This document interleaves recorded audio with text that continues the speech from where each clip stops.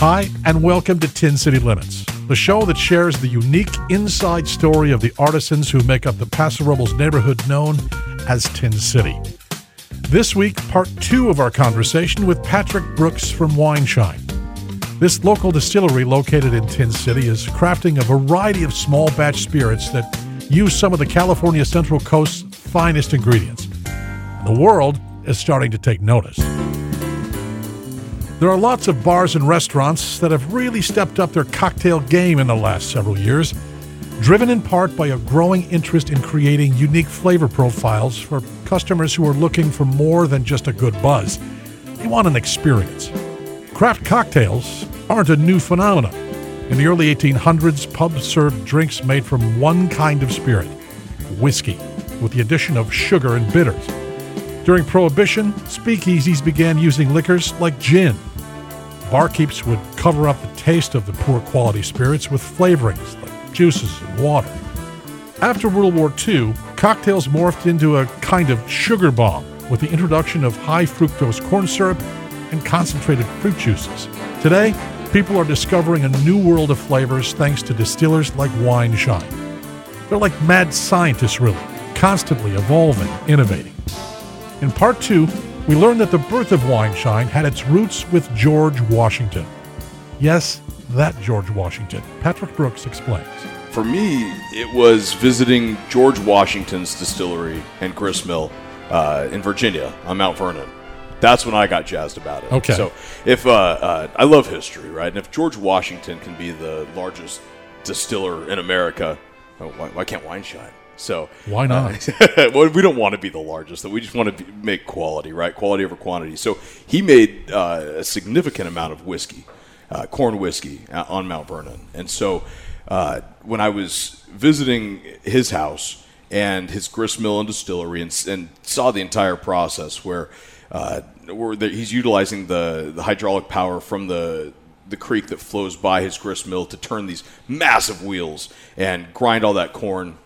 So he could make beer prior to a fermentation or prior to distillation. That was awesome for me. I was so excited about it. And then back here in good old Paso Robles, of course, our dear friend Don, he's the assistant winemaker at Saxum Winery, and his uncle used to have a little vineyard right next to Saxum, and Don would make his wine there. And some friends would go out and help him bottle some of the wine, small lots. And there was this guy, my business partner, Mark, who had been dabbling with distillation for some time. And he had been, he grew up in Pennsylvania making the fruit wines when he was like 8 or something. So it was well, that's what they do back there, ain't it? That's exactly right. So it was like blackberry wine. You're 8 years old now. You get in them woods and make some liquor. That's exactly what he always heard, I think. So yeah. So you're getting old. Mark had been experimenting, right? And we discussed this whole process, and it just makes sense to after you make wine, distill it into brandy. Sure. Why not? Why not? Why not? So why not? So and not a lot of other people in that space. No, I mean, if you compare the two, a lot of people make a wine. Not a lot of people go on that next step, right? No, there are very few distillers in America. The number keeps rising significantly all the time nowadays. But 40, 50 years ago, there were 4 distilleries in America, I believe. So, 4, right? I mean, that's nothing. So, still to this day, you have a handful of distilleries that produce the bulk of all the products on the market. Like a lot of people don't realize when they go buy their favorite whiskey off a shelf that there's a great chance that it's just produced at a huge distillery in either like Illinois or Canada. Even Canada produces a bunch of spirits, and it's the same thing that this other bottle over here is, just maybe finished in some different casks, right? Or some very minute detail that's slight been altered. differences. Yeah. But and the packaging, of course, is probably the most significant detail there. Sure. So, but there's been spirits produced all over America for a long time. Like I mentioned in Canada too. When we had the American Civil War, the North burned all the whiskey houses in the South. There was one place to supply the North and the South with whiskey, and that was Canada. So they were dealing to both sides, right? And those Canadians. and it really boomed the Canadian whiskey business, right? So even to this day, it's massive.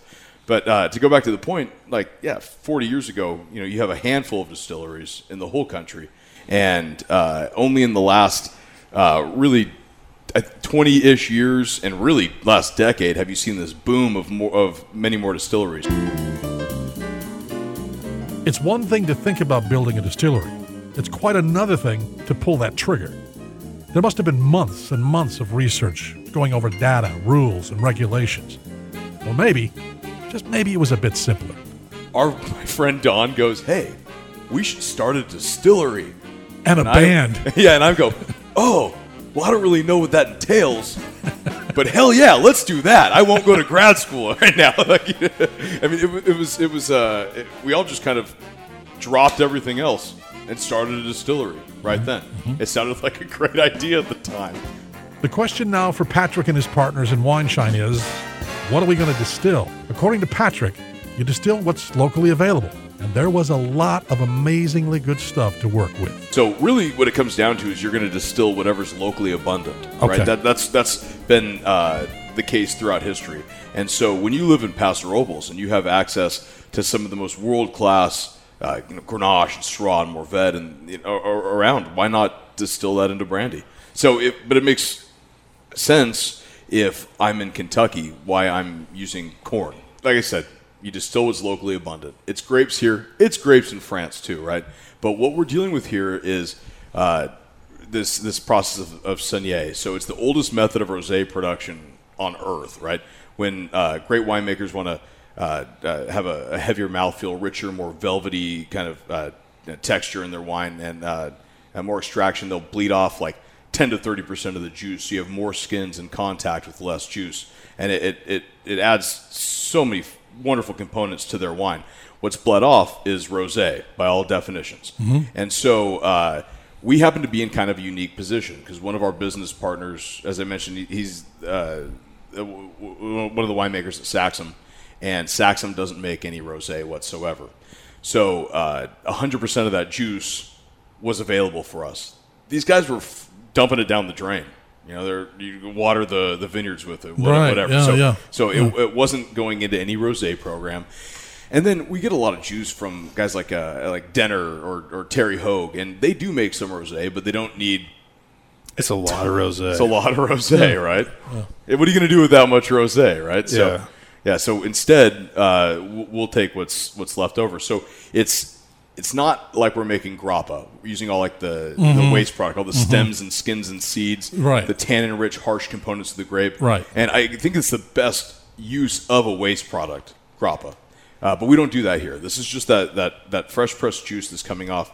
And I think that's what's really unique about it is the fact that we're distilling these varietals like Cabernet Franc, like Syrah, like Grenache.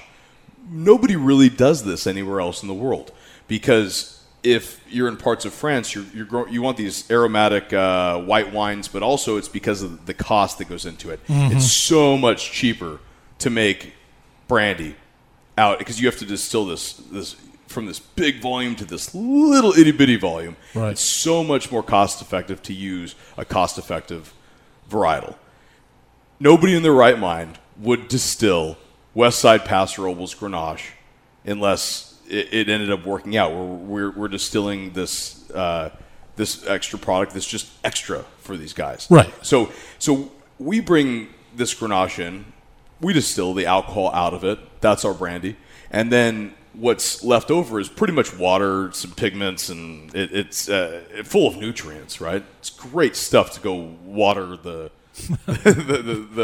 grounds with. So we collectivize all that, and then all that extra water is brought back to those wineries. So nothing's getting wasted, besides you, right? When you're here, or when you take a bottle home with you. Yeah. So, but I think that's the most unique thing about this is if we didn't have these specific connections and we were paying what we should be paying for the quality of fruit that we're getting, we wouldn't even be in business. This would be hundreds of dollars a bottle.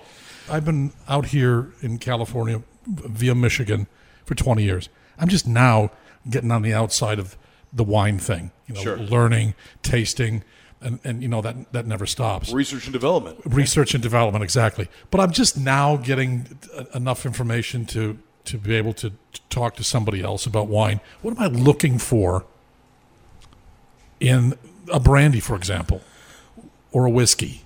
Well, I think a lot of, especially with brandy, a lot of this goes back to what you're looking for in wine production too, because the climate that particular year, all of those little details that play into the vineyard itself are going to play into the distillation of fruit products. So I'm going to be able to taste the difference. To a degree, absolutely. Seriously, okay, I didn't know that. It's really you don't think about it unless you have it all lined up in front of you. You can really say, okay, this was from this year 2014 and 15. But there are absolutely minute details there that change the whole profile of it based on the environment around the grapes, for instance, that year. So it's very varietal specific as well. Our favorite thing to distill at Wineshine is Grenache.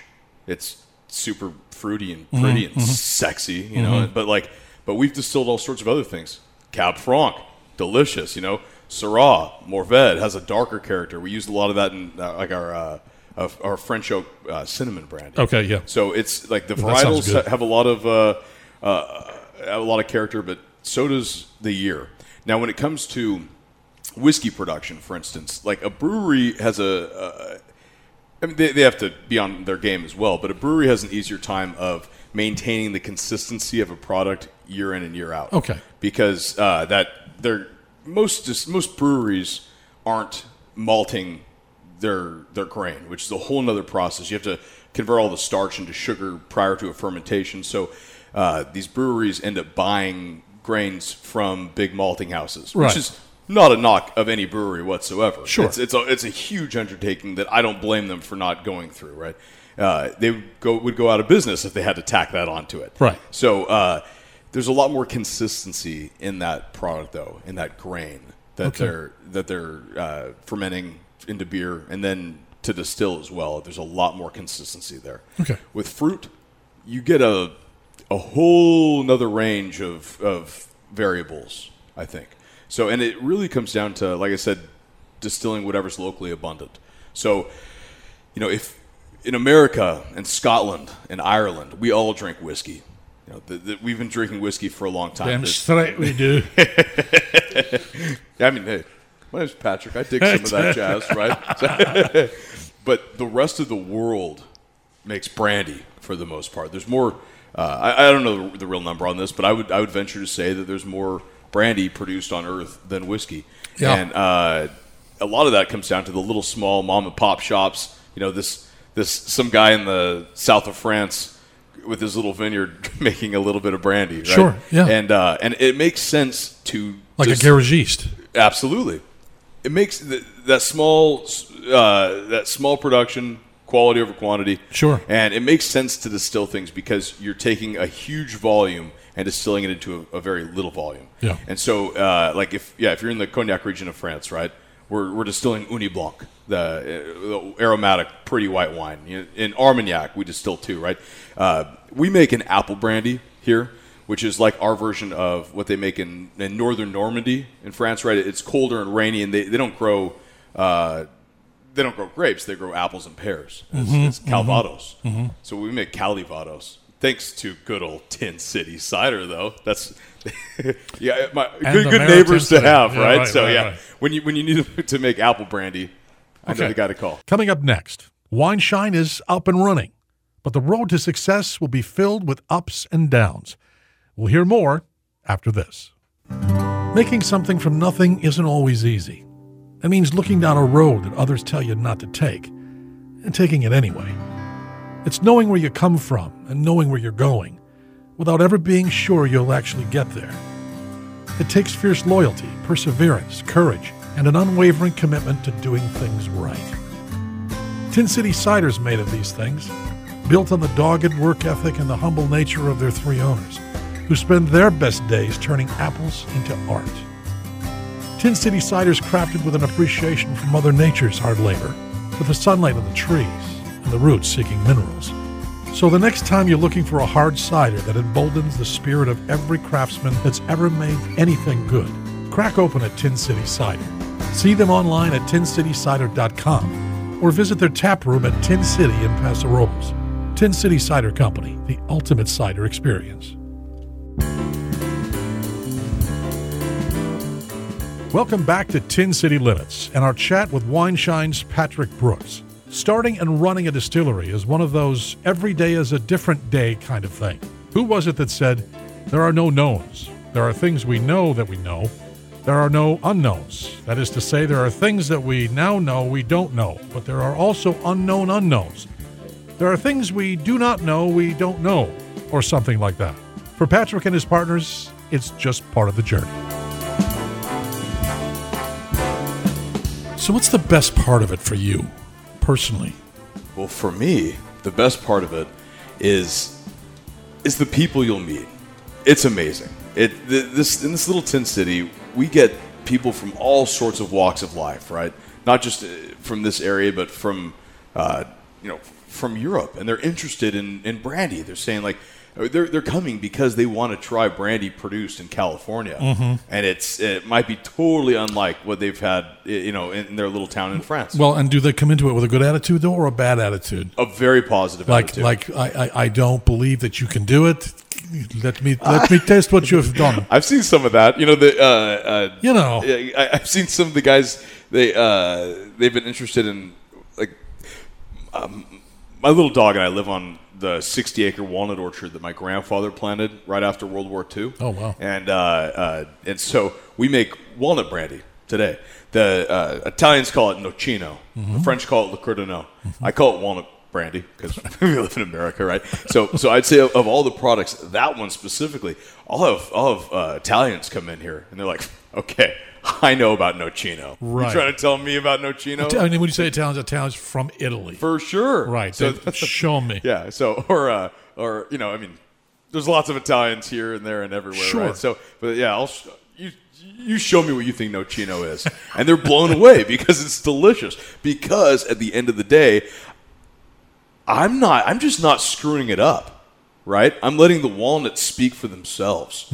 Like we're letting the grapes from the vineyards we get it from speak for themselves. Right. And so we just don't screw it up by the time it leaves the vineyard and the time it goes through the still, goes through into barrel aging and into your glass. Same thing with the walnuts. Same thing with the mangoes we get. I mean, whatever it is, we just try not to screw it up.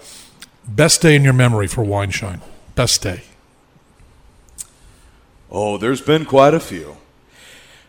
But I'd say, the best day, it might be the one I just mentioned, where we've spent years putting our labors into these products, and they just sit on a shelf for a while. And then after you pop that bung out of the barrel and you go, holy smokes, we made that. And like right afterwards, I made a Vouqueret. You ever had a Vouqueret before? No. It's if you like old fashions, people would love it. It's Benedictine is usually used. Oh, Benedictine. And there's 3 Benedictine monks in the world that know how to make Benedictine, right? And so that day, at the end of it, was my best experience because I used the orange brandy that we've made from start to finish, our oak brandy made from start to finish, and also an herbaceous product that we made as a Benedictine ripoff, if you will, right? Just as an experiment. And I put these products together, and I made my own Vouqueret, my favorite drink in the entire world. And if you find a bar that can make one, it's tough to find one that can make it right. And it's such a complicated cocktail. Everything that goes into it, we're talking years and years and years of hard work goes into this drink. And I thought to myself, that's really cool because I made every ingredient. It wasn't just taking these products off the shelf. It was, we made 100% of this from the ground up. That's pretty cool. It was pretty cool. And it really just took years to get there. Flip side, Most disappointing day so far. Ooh, most disappointing day. I'd say when the tax man comes around. That one hurts. Hey, I've got an idea. Why don't you get some stock automobiles, soup them up, and you could drive away from those guys when they come see you. I think that's where we're going to next. Bootlegging, baby. So we're out of here. Rev the engines. Yeah. No, was there? I mean, a day that I don't know. Just you thought, I don't know if we can do this. I don't know if I don't know if we're going to make it through this. You know, I'd like to think that all of us have pretty positive attitudes, no matter what. You know, we're pretty glass half full. Because I say that because I don't know an entrepreneur on the face of the earth that doesn't have one of those days. Oh no, for sure. Where you're getting out of bed and you're going, today I don't know. I don't know. I would say really where I was going to go with that is my worst day ever was it happened over 6 months. So it was extremely devastating. Yeah, long day. And that was putting together our new wonderful still. You know, it was. Oh, you guys put that together yourself? Oh yeah. So and I know that still more intimately than any woman I've ever known in my life, or like that. I mean, we are. Yeah. We've been through a lot together, you know. And I'd say like it was just so depressing and devastating again and again. So it took you 6 months to build that? Yeah, and this part was incorrect, and we had to wait for this from Boise, Idaho, and this, and there were a few, just so many little factors, and it's not the still you see right there; it's everything else that plays into it. All the steam generator out there, and the chilling unit, and all the plumbing that goes. A lot of moving parts. A lot of moving parts. So much more than you see, and it was just it. We weren't producing anything for a long time. How do you keep going? What do you say to yourself? Is there another option? You have to do this. You have to do this. Have to do this. Well, I mean, you don't have to do it, but you feel. I mean, I don't mean to be over dramatic about it, but do you feel called to do it? You know, I would say it's just. Like I say, if I felt called, I would say that I was. I'd say it goes back to being obsessed with it more than anything. Yeah, it's really just I can't even imagine us not doing this. What product are you most proud of? And I say you, and I mean your whole team. I think that all of us may have. We have so many. We have 14, 15, 16 products now. Can you name them? Yeah, you want me to? I do. Okay, so we do the neutral brandy. Right out of the still, just cut back with some spring water. We do a hibiscus lemon brandy. We do the mango ginger black peppercorn infused brandy. We make a French oak and orange peel brandy. We make the barrel-aged whiskey Manhattan. It's called Manhattan Project. Mm-hmm. It's not so much about a bomb. It's just kind of the bomb, right? We make the barrel-aged brandy Manhattan on top of it. We make French oak and cinnamon brandy.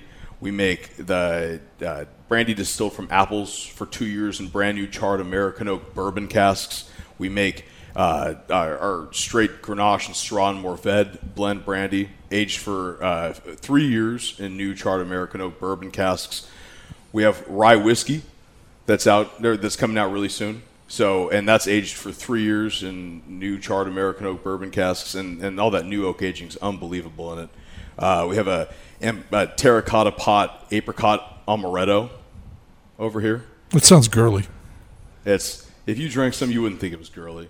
It's just sexy. It's just sexy. We have the ghost pepper brandy. Ghost pepper brandy. Oh yeah, it's dude. Your Bloody Marys, your margaritas. It's hot. So, but it's flavorful hot. It's good hot. Okay. So yeah, ghost pepper brandy. We do that. I mentioned the Nocino, which I think we all might have a product that's the most important to us individually, but definitely that walnut brandy that's produced from my grandfather's walnuts, those 60-year-old trees. That's the most important one for me, myself, because of all the family heritage that goes into that. Most important thing you've learned doing all this? Well, and that doesn't have to be a business. It could be anything. The most important thing I've learned is nothing happens unless you do it. It sounds so simple, so easy, right? But you have to follow through. You got to get the barn painted, and nothing's going to happen unless you actually get in there and do it. At the end of the day, if you build it, they won't come. You got to do it. Kevin Costner was wrong. And how proud of you are you? I think that I have myself, as I think a lot of people do, we've got a long way to go, right? And so that's why I always tell the students, history is the most important subject in school, because if we can learn from our history, we can have a better idea of how we should, focus our attention and efforts in the future. All right. So it's like anybody else, I'm not done learning. I'm not done growing. All right, man. Good luck, brother. Cheers. Thank you, buddy.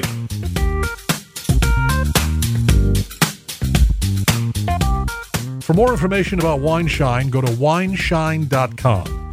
For more information about all the producers in the Tin City neighborhood, go to tincitypaso.com. Tin City Limits is recorded live at Tin City in Paso Robles and is sponsored by Tin City Cider Company. Executive produced by Andrew Jones and Mark Wilson for Crush Media. Technical assistance provided by Brad Johnson. You'll find this and other Tin City Limits shows online at crush925.com. Until next time, for Andrew Jones, I'm Mark Wilson. Thanks for listening.